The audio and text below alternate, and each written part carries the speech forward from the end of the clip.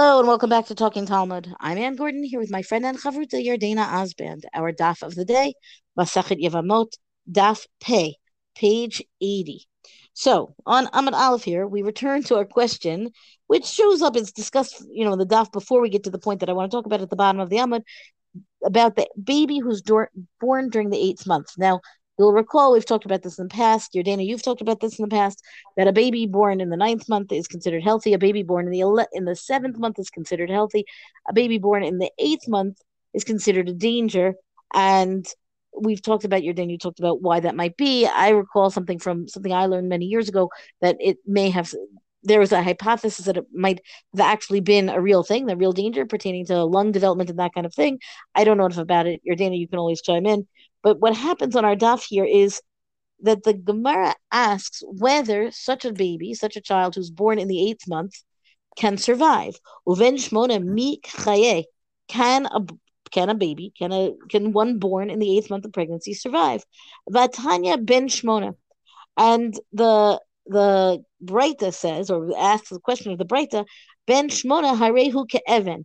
Didn't we learn, and this was part of the previous discussion, that the child that's born during the eighth month is like a stone, meaning it's like the understanding here is it's a stone the way a stone is mukta, meaning it's something that's set aside, and therefore you kind of treat it as off limits. The stone on Shabbos would be prohibited from carrying it, as we learned back in the Masechet Shabbat. Aval imo shocha alav uminikato, but the mother of this child can bend over him, can nurse him, mipnei hasakana, because of that danger. What's that danger? Meaning the question of whether the baby will survive, right, is dependent on that danger. And it seems also to be a danger to the mother, who herself might have some complications, whatever, if she, and this is an interesting comment that I saw, if she were to not be able to nurse, right? If she were not to enable the child to nurse from her, then she would have, whatever. She wouldn't release her milk in any way. In any case, the Gemara and commentaries, right? They're trying to understand what exactly might the danger be, and in this case, the solution to diminish the danger for both the baby and the mother is in fact for her to treat him and to handle him, hold him, whatever, and in fact to lean over him and to provide him the means of nursing. The Gemara wants to know what are we really talking about here? Kishigamru simanav.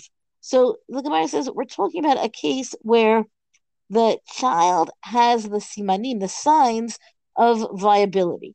Those are developed, meaning there's an assumption here that even though this baby was born at 8 months, it actually, is likely to survive. It has the appearance, whatever, of a child who would survive. Titania, Ezu ben Shmona, Kol Shalo, Kalulo Chodashav. So what does it mean that the Gemara brings another breakdown that says, what does it mean the child who is born in the eighth month? It's one where it seems that he has not been finished, right? It seems something premature in the child's formation or development. Rebbe Omer Simanin Mochachin Alav. So then Rebbe, meaning Rebbe Yehuda Nasi, says, but when you have those simanim, the signs of what we'll call viability, that this infant will actually survive, then the point is that those same signs prove that never mind that the child is born in 8 months, it's not really an 8 month baby. Like regardless of how many months of pregnancy went by, this child is more developed than that. For example, Sa'aro v'tziparnav shelo gamru. The question is, what about hair? What about nails? If they're not fully developed, then you're talking about a baby who's, pardon my crassness here, but not fully cooked, right? Meaning that there's a developmental issue because the baby was born prematurely. But if all of those signs, right, again, nails, hair, that kind of thing, which we know are the final stages of gestation, then it doesn't matter what day the baby comes out, what month the baby comes out, right? Because really, the development is there. Ta'ama de lo gamru ha gamru, meaning you don't. If the eighth month is the explanation for why those elements might not be fully developed, but in the case where they are fully developed, then we're going to say Amrinan Hai Bar Shivahu.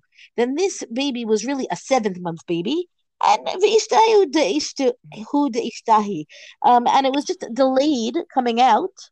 Um, you know, meaning the development took place within the first 7 months, and the eighth month is extra, as opposed to the eighth month being that dangerous time, where where both the child and the mother could be in danger.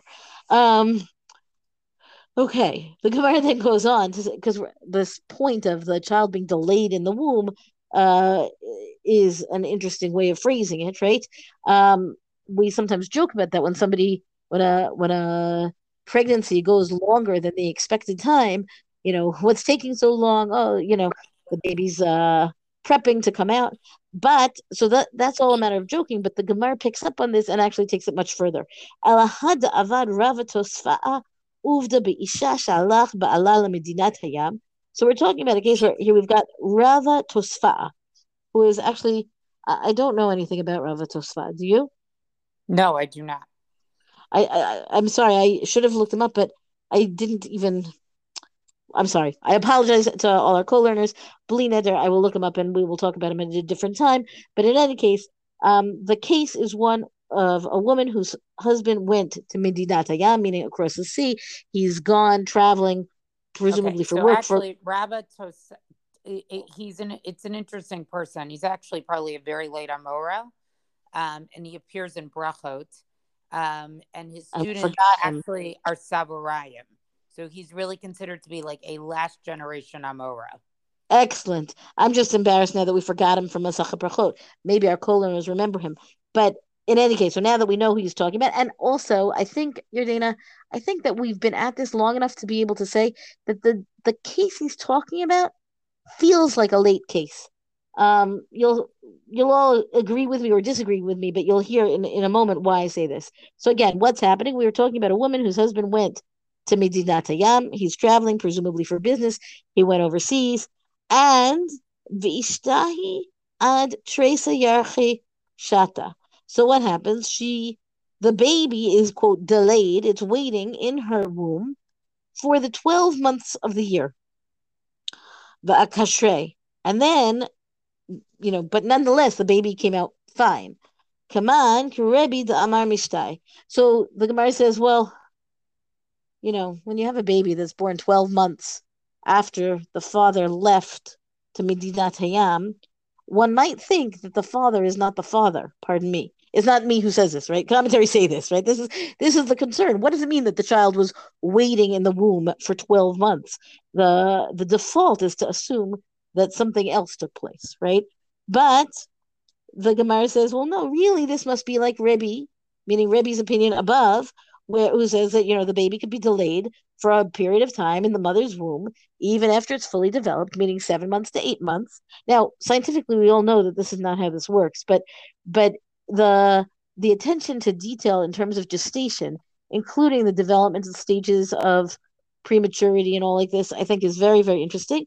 And the possibility of excusing what appears to be, marital indiscretion, let's call it that, on the mother's part is, she's got a good excuse here, according to the Gemara, according to Rabbi Yehuda Nasi. We can say, well, really the baby was ready and simply was delayed in the womb, and now Rabbi Yehuda Nasi's opinion here is in the minority, but Rav Tosfa can decide according to that view, right, against the majority opinion, presumably for the sake of saving the baby's reputation, saving the mother's reputation, saving the family.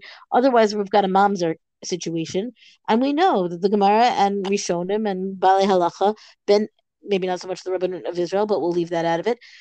Bend over backwards to make sure that we diminish the number of mamzerim in Kahal Hashem in amongst the Jewish people. Um, so far so good. At least we have. I mean, it's a very extreme case, and I think that's part of why I kind of feel that this must be a late case because it doesn't sit well with even the example above, namely 7 months to 8 months. And then the Gemara answers, Kevan de Ika Rabbi Shimon ben Gamliel Damar Mishtai Karabim Avad.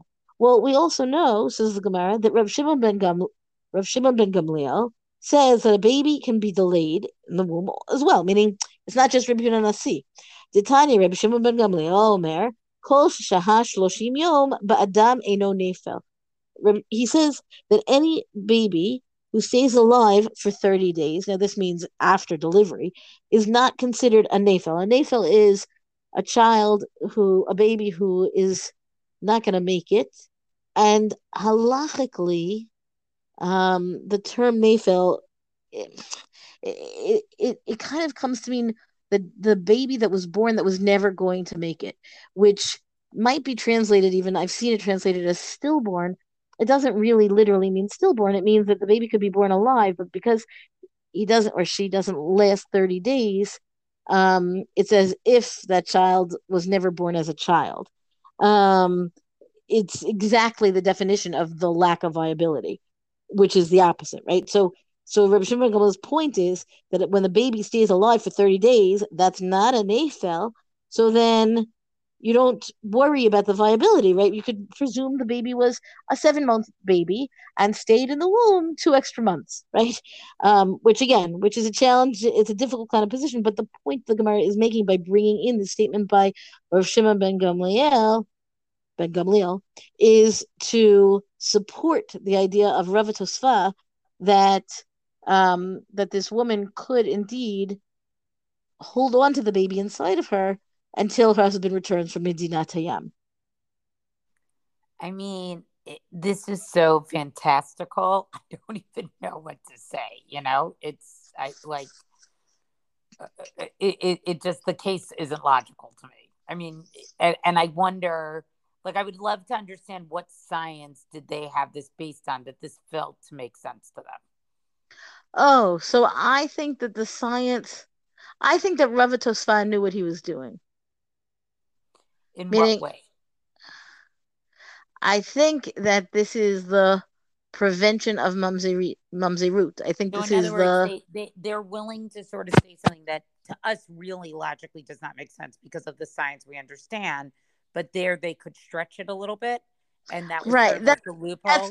Okay. I, meaning this is like a very modernish understanding of it, right? In terms of my understanding, but instead of saying, "Oh yes, in fact, we know that there are women who hold on to their babies inside of them for an extra 3 months," meaning that's like it not only does it make no sense, certainly in this day and age, you go a couple of weeks past your due date and they're inducing you or whatever, right? Like it would not happen in the modern era. But I don't think, and perhaps I'm being too cynical here, but I don't think it happened in the ancient era either. I think that either there was a mistake in the original calculation. Let's say if the family was all there all the time, she thought she was pregnant, she wasn't pregnant, she got pregnant again without realizing that there was like that kind of interlude of not being pregnant in between. But if the father is in Medinat Hayam, I I think that this is generous on Rav Tosfa's part to to establish it in such a way that it's impossible that there's a mamzer here. And then the father comes home and is reassured that there's no mamzer here. I don't know. Meaning, it seems to me that it's a whitewashing for the sake of protecting everybody. Right. And And I think was maybe really probably, believed it. and Maybe I agree everybody with really you, believed it. I think was actually probably practical. Like this is probably something that happened. I just want to mention one other thing in terms of this, Rabba, uh, what his last name is, that it's Tosafa. Some scholars actually say that this is how we sort of know he's the last generation of Mora because he was somehow involved with maybe like arranging the Gemara, like, and so he adds on to what was already in the Gemara. So I just you could spend a little bit of time sort of Googling him or looking him up, but an interesting Amora. The I'm most gonna important thing is to not confuse him with Rava, right? Yes, Meaning yes, the yes. main Rava goes Yeah, throughout the Gemara. he's totally different. So I'm going to move on to an interesting brisa that we have here that really talks about this case of Sris Chama and how do we define what it is and how do we know that somebody is one. And again, this is sort of the science that they had. So today, whereas if let's say somebody was experiencing fertility, they would go to the doctor and there's, tests they would do that sort of really examine the inner workings of someone's body even down to, examining sperm or examining an egg or examining their hormone levels. These were things that obviously were not available. And, so they have a different way of taking, of how did they do this. And that's why I thought this brisa was interesting. Tanarabanam, Ezuhu Sris Chama. So who is a Sris, who would fall into this category of Sris Chama? In other words, what male who exhibits some type of Sris, characteristics would be considered a Sris Chama? Kol shahu ben esrein velohe vishtei sarot. So anybody who gets to age 20 and does not have two pubic hairs, and even if he, grows them later, right, it still would consider to be sort of an issue that it's not so clear cut, with having such a sort of delayed puberty. And that's really what a saris and ayilonit are, is that they don't grow pubic hair. So even when it's very, very late coming, but it still could be considered to be a problem. Okay. Harehu kisrisa chol devarav. So in that case, he's considered a saris in all respects. The elohi tzimanav, and these are some of his other sort of identifying markers, right? Kol shein lo zakein, if he doesn't have a beard, usaro lakuli, or his hair on his head is soft, ubisaro machlik, his skin is smooth, right? So in other words, these would be some of the things that we would describe as not having like secondary characteristics, let's say, of puberty.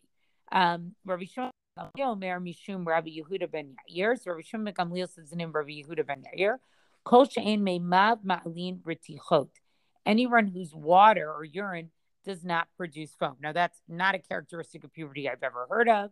The Yeshomrim Kol hamatil mayim be'eno sekipa. Anyone who urinates and it doesn't form an arch. Now again, we read these things and they feel very sort of silly to us. But, this was the best that they could do. They really observed things that today we do not necessarily pay as much attention to, because this is their only way to deduce or to figure these things out. Anyone whose semen is watery.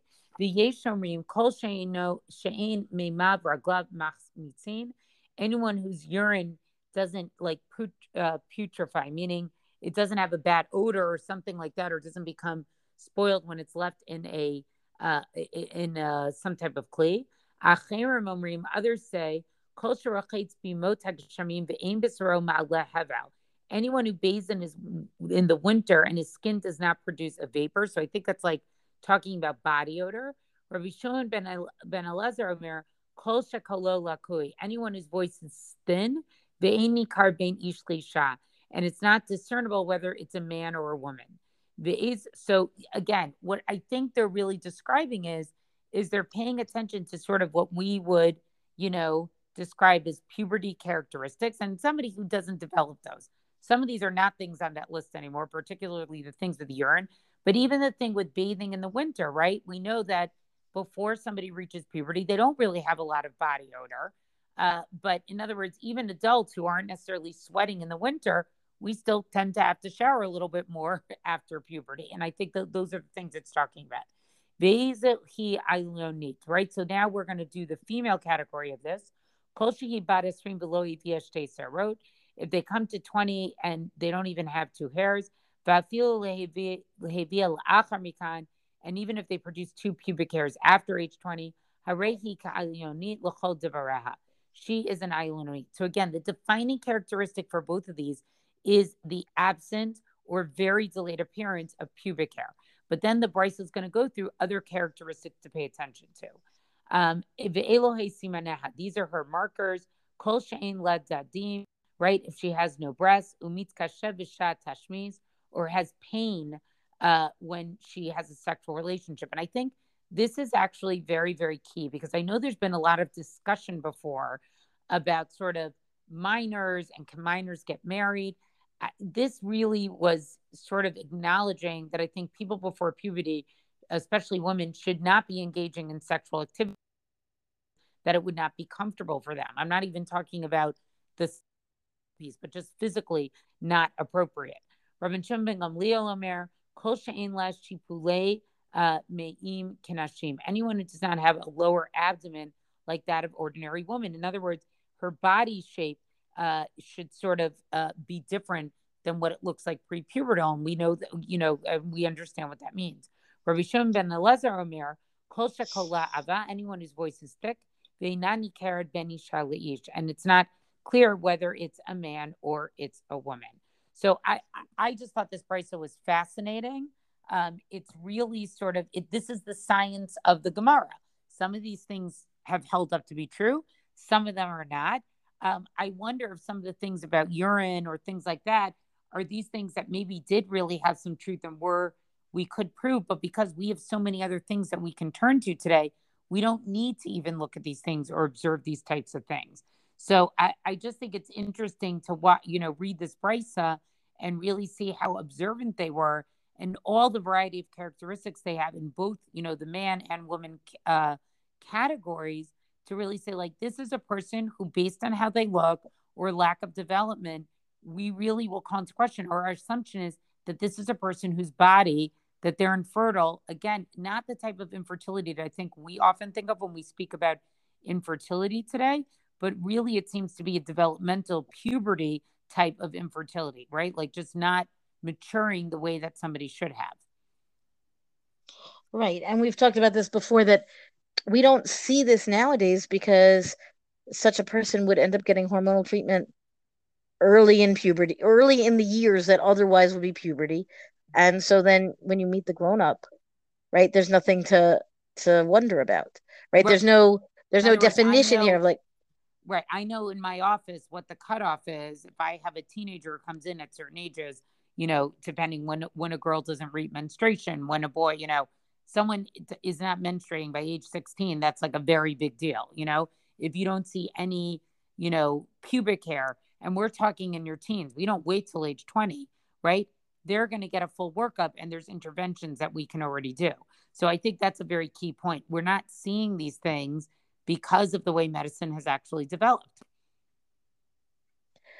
Indeed. And it's, kind of every so often I feel like this is playing God, right? And every so often I feel like, no, like this is exactly the glory of what it means to develop science to help prevent this kind of situation that the Gemara spends so much ink on, right? That is clearly considered a difficult situation, disturbing, terrible, problematic for the people involved because of all of the things that entails. And we've kind of fundamentally, at least in the Western world, kind of eliminated that.